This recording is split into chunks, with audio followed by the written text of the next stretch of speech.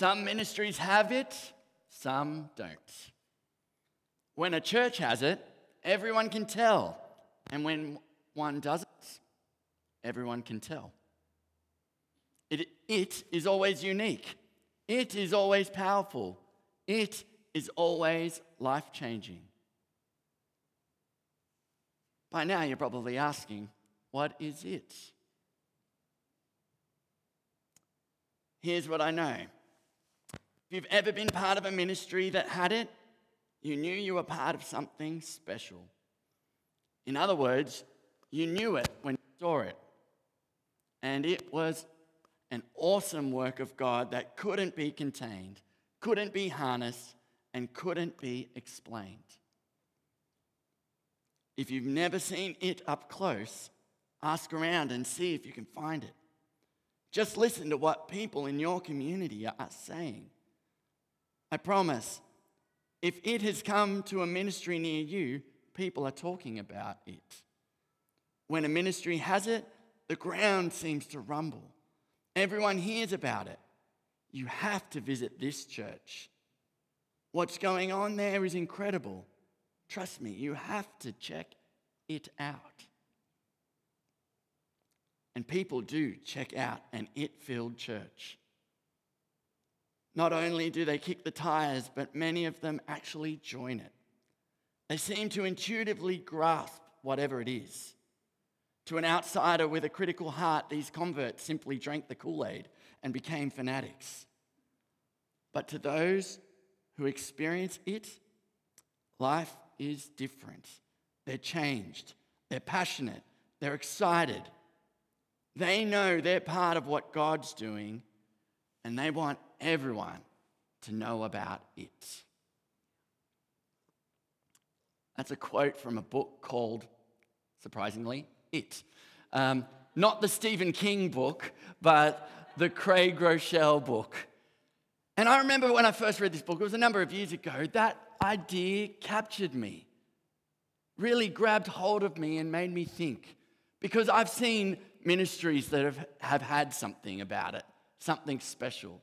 I've read books, I've seen and heard stories of people's lives changed in dramatic moves of God. And I've been like, I want to be part of it. And it gets me really excited. And I think that's one reason I get really excited about Pentecost Sunday. Because it's a sense of when it arrived. You read about it, you read this story of these disciples who are promised this power from on high, but have put themselves away, in a sense, hiding, scared of what the rulers would do to them. And then this day of Pentecost arrives, and it all changes. The church of Jesus Christ is born. The Holy Spirit arrives with power. A magic moment in history.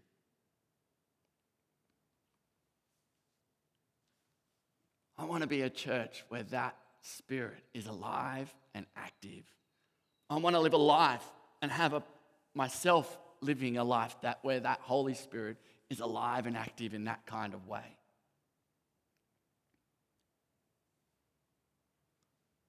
So we're going to go on a little bit of a journey over the next few weeks as we undertake this series called Life in the Spirit. It's based on the book called Fresh Wind, Fresh Fire. Has anyone read it? It's one, this is another book. If you read this book, you get a sense of it working in the life of people and the life of church. It's filled with stories. It's filled with also, I guess, just get good-hearted sense of God's power. I call it like a modern classic. I think it was late 90s it was written, but it's just the story really of this church called Brooklyn Tabernacle in Brooklyn, New York. And I remember when I read it for the first time, it impacted me in such a powerful way. And so I thought, well, as we head into this Pentecost season where we're looking at the Holy Spirit, and we want this sense in our church of a fresh wind and a fresh fire, let's get into this, I guess, the essence of this book and see what it wants to say to us today. And maybe we can even grasp a hold of it ourselves. I've had various roles, and I guess my time with the Salvation Army has seen me travel around different churches around the place. When we were at training college, we went and visited lots of different churches, either observing or being part of the service. When we were divisional youth secretaries, which is sort of regional youth and children's role, we would visit all the different churches, and for a season there, we were at a different church every Sunday, and we'd see and experience what was going on in different places. And even, I guess, in my personal journey, I've been part of small churches, large churches. I've been to big conferences, youth camps, to charismatic and not so charismatic churches, been seen them all. Or maybe not them all, it's probably going a bit too far, but seen a lot. And when you do that, you go to different places, you sense something in the atmosphere. Sometimes you go somewhere and you go, there's something happening here. And then in some places you go and you feel, this place feels dead. The room can be full, but it still feels dead. Some have had it and some didn't. But about 11 years ago, Becky and I were doing our pre-baby round-the-world trip, and we were going to all different places in the world. And I was staying with a friend in New York, and we were there on a Sunday, and we both had read this book, and we thought, let's go to Brooklyn Tabernacle for church. It was this sort of biggish old theatre. Music was great. There was this massive choir of like 250 people on the stage. It was exciting, but there was something. I've been a part of big crowds before, but there was something different. There was something special about being at this church. There was a sense of the Spirit like I'd never experienced before. And I was like, I want to be a part of a church that has this. We were already officers by that stage, so I was like, well, at this point in time, we're leading churches, so I'm praying, Lord, let the church I'm a part of be like this. But as you read the book, you find first chapter, things weren't like that at the beginning. Or at least when Jim Simbala, the pastor there, took over. Firstly, he was running another small church at the time, and his father-in-law, who was, I guess, like a regional, oversaw a region in their denomination, kind of asked his son-in-law to take this small, struggling church on as a bit of a favor, kind of a bit of a last resort. And in a sense, this was sort of the denomination saying, this is our last chance with this church. This is our last chance to really do something. Let's see what happens. They didn't have much money. In fact, he was barely paid at all. And even the money they had would go missing, which they later find out by one of the ushers taking it. And things were pretty bad. And Jim felt he had this sort of heart for this church, but was struggling to make it work. He was busting his butt to make it work, but nothing seemed to be going forward. Everything seemed to be going bad, and even started to play out as in a physically for him, and as he developed this cough that he just couldn't shake. And he was crying out to God in an incredible way, pretty much at the end of his tether, really. just not sure how to make this work. He actually took a few days off and I guess there's a bit of a sabbatical himself and was just seeking God and had this moment where God met him and God said to him, if you call my people to prayer, I will always have something fresh for you. If you call my people to prayer, I will always have something fresh for you. As we look at Acts chapter 2, we need to keep in mind chapter 1. As I mentioned, the disciples, they'd seen the whole Easter story happen, right? Jesus die, then raise again, amazed, blown away by that. Then 40 days later after that, they see Jesus ascend into heaven. But they're left going, what is going to be happen next? Jesus had said to them, I will give you power from on high. The Holy Spirit will come on you. But it seems like they were still scared, not sure what to do, feeling weak, and maybe like they should run away. But Acts 1, verse 14 says that they were constantly in prayer. Again, this sort of sense, this call to prayer as a precursor for the Holy Spirit to come. And it's in this, they met constantly for prayer. It's in this space, that day of Pentecost, that we look on with so much, excitement came about. These disciples who were scared and weak all of a sudden come out and start preaching with boldness and gusto, right? And a passion for God's Spirit and God's good news.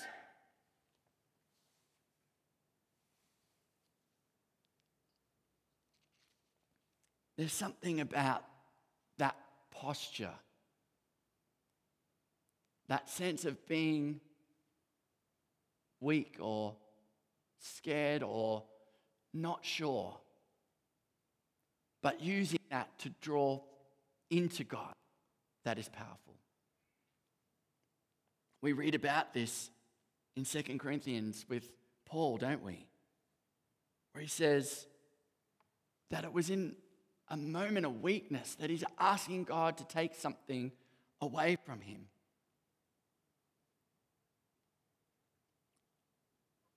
That God meets him and says, my grace is sufficient for you. My power is made perfect in weakness.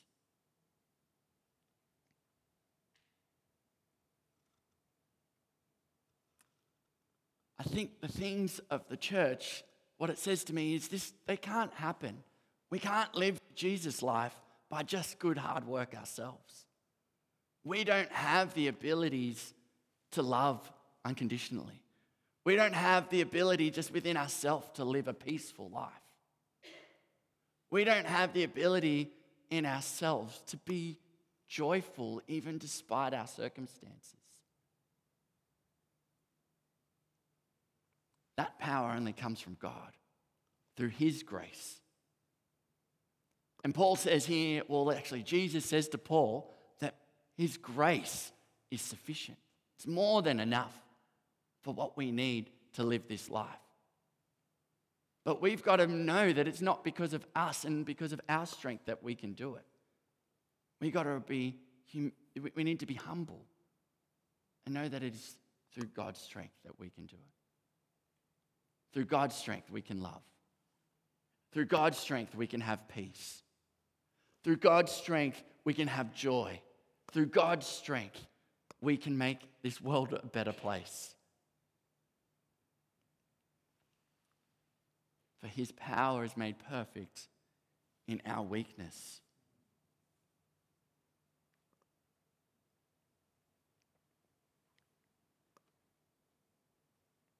Craig Rochelle, in his book, It, as I quoted before, he says you can't control it. You can't always necessarily make the Holy Spirit do its thing in your life. But he says there are things that help set ourselves and put us in the position for it. He says this, that a passion for his presence, for God's presence in our lives.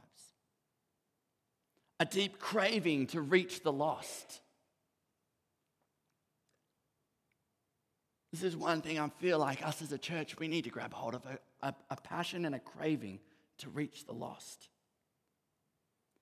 He also says to have a sincere integrity, to have spirit-filled faith, for us to believe beyond ourselves of what God can do, to have down-to-earth humility, and to have brokenness.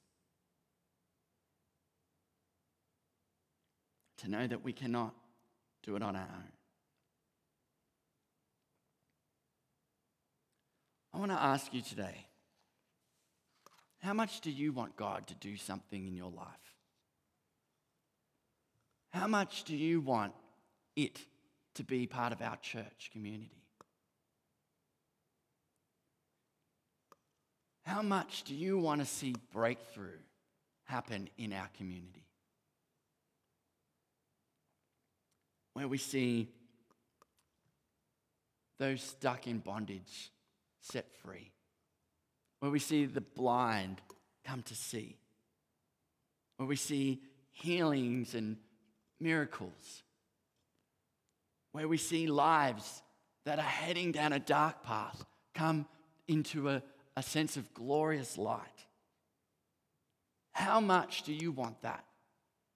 How much do you want to see that?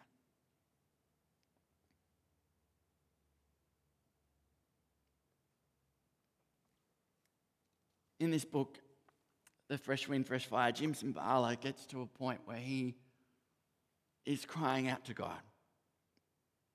And he says this, and this really is my heart today. He said, what we needed instead was a fresh wind and fresh fire. We needed the Holy Spirit to transform the desperate lives of people all around us.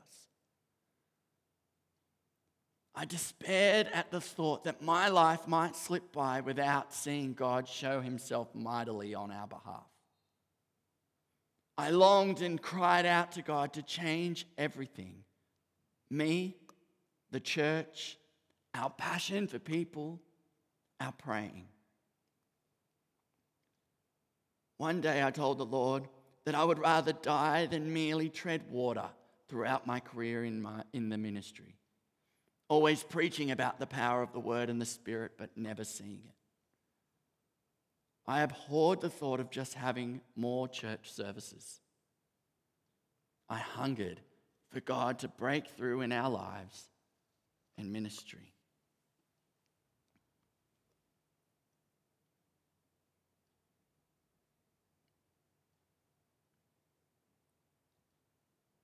Now, over the years, as I've traveled around and seen and been part of different churches, sometimes it just feels like just going through the motions.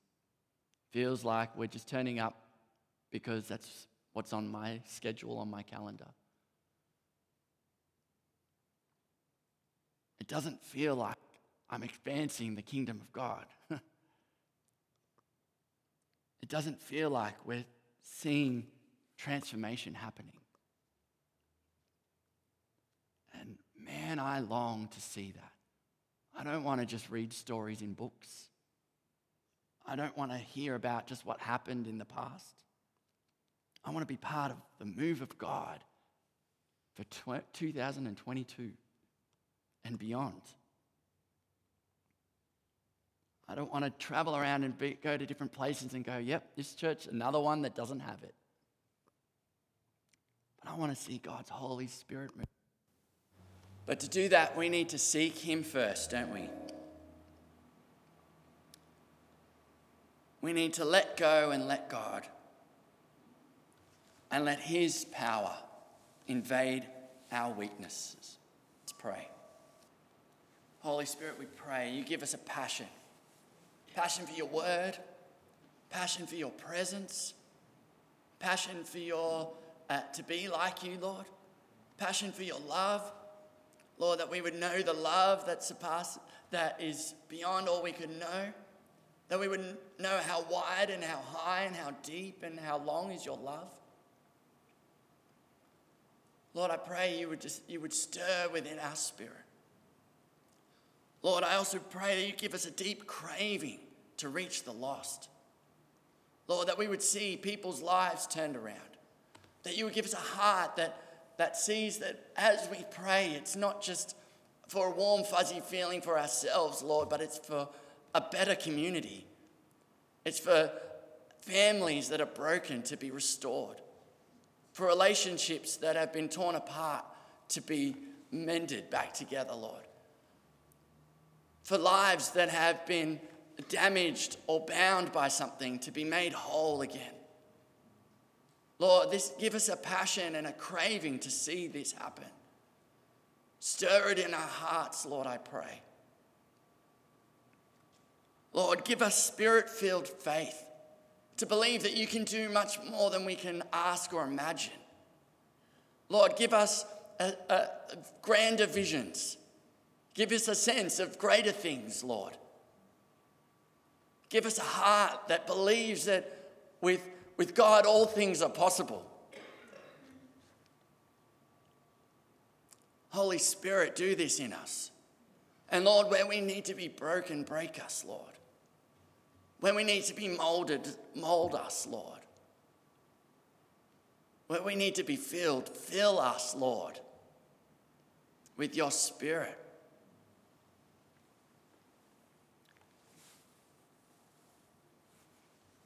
Lord, I thank you for your beautiful, multicultural, intergenerational family right around the world. Revive us, sanctify us, and unite us once again, we pray. Forgive our many sins and make us holy. Set our hearts on fire again with the good news of your gospel. I pray in Jesus' name, amen.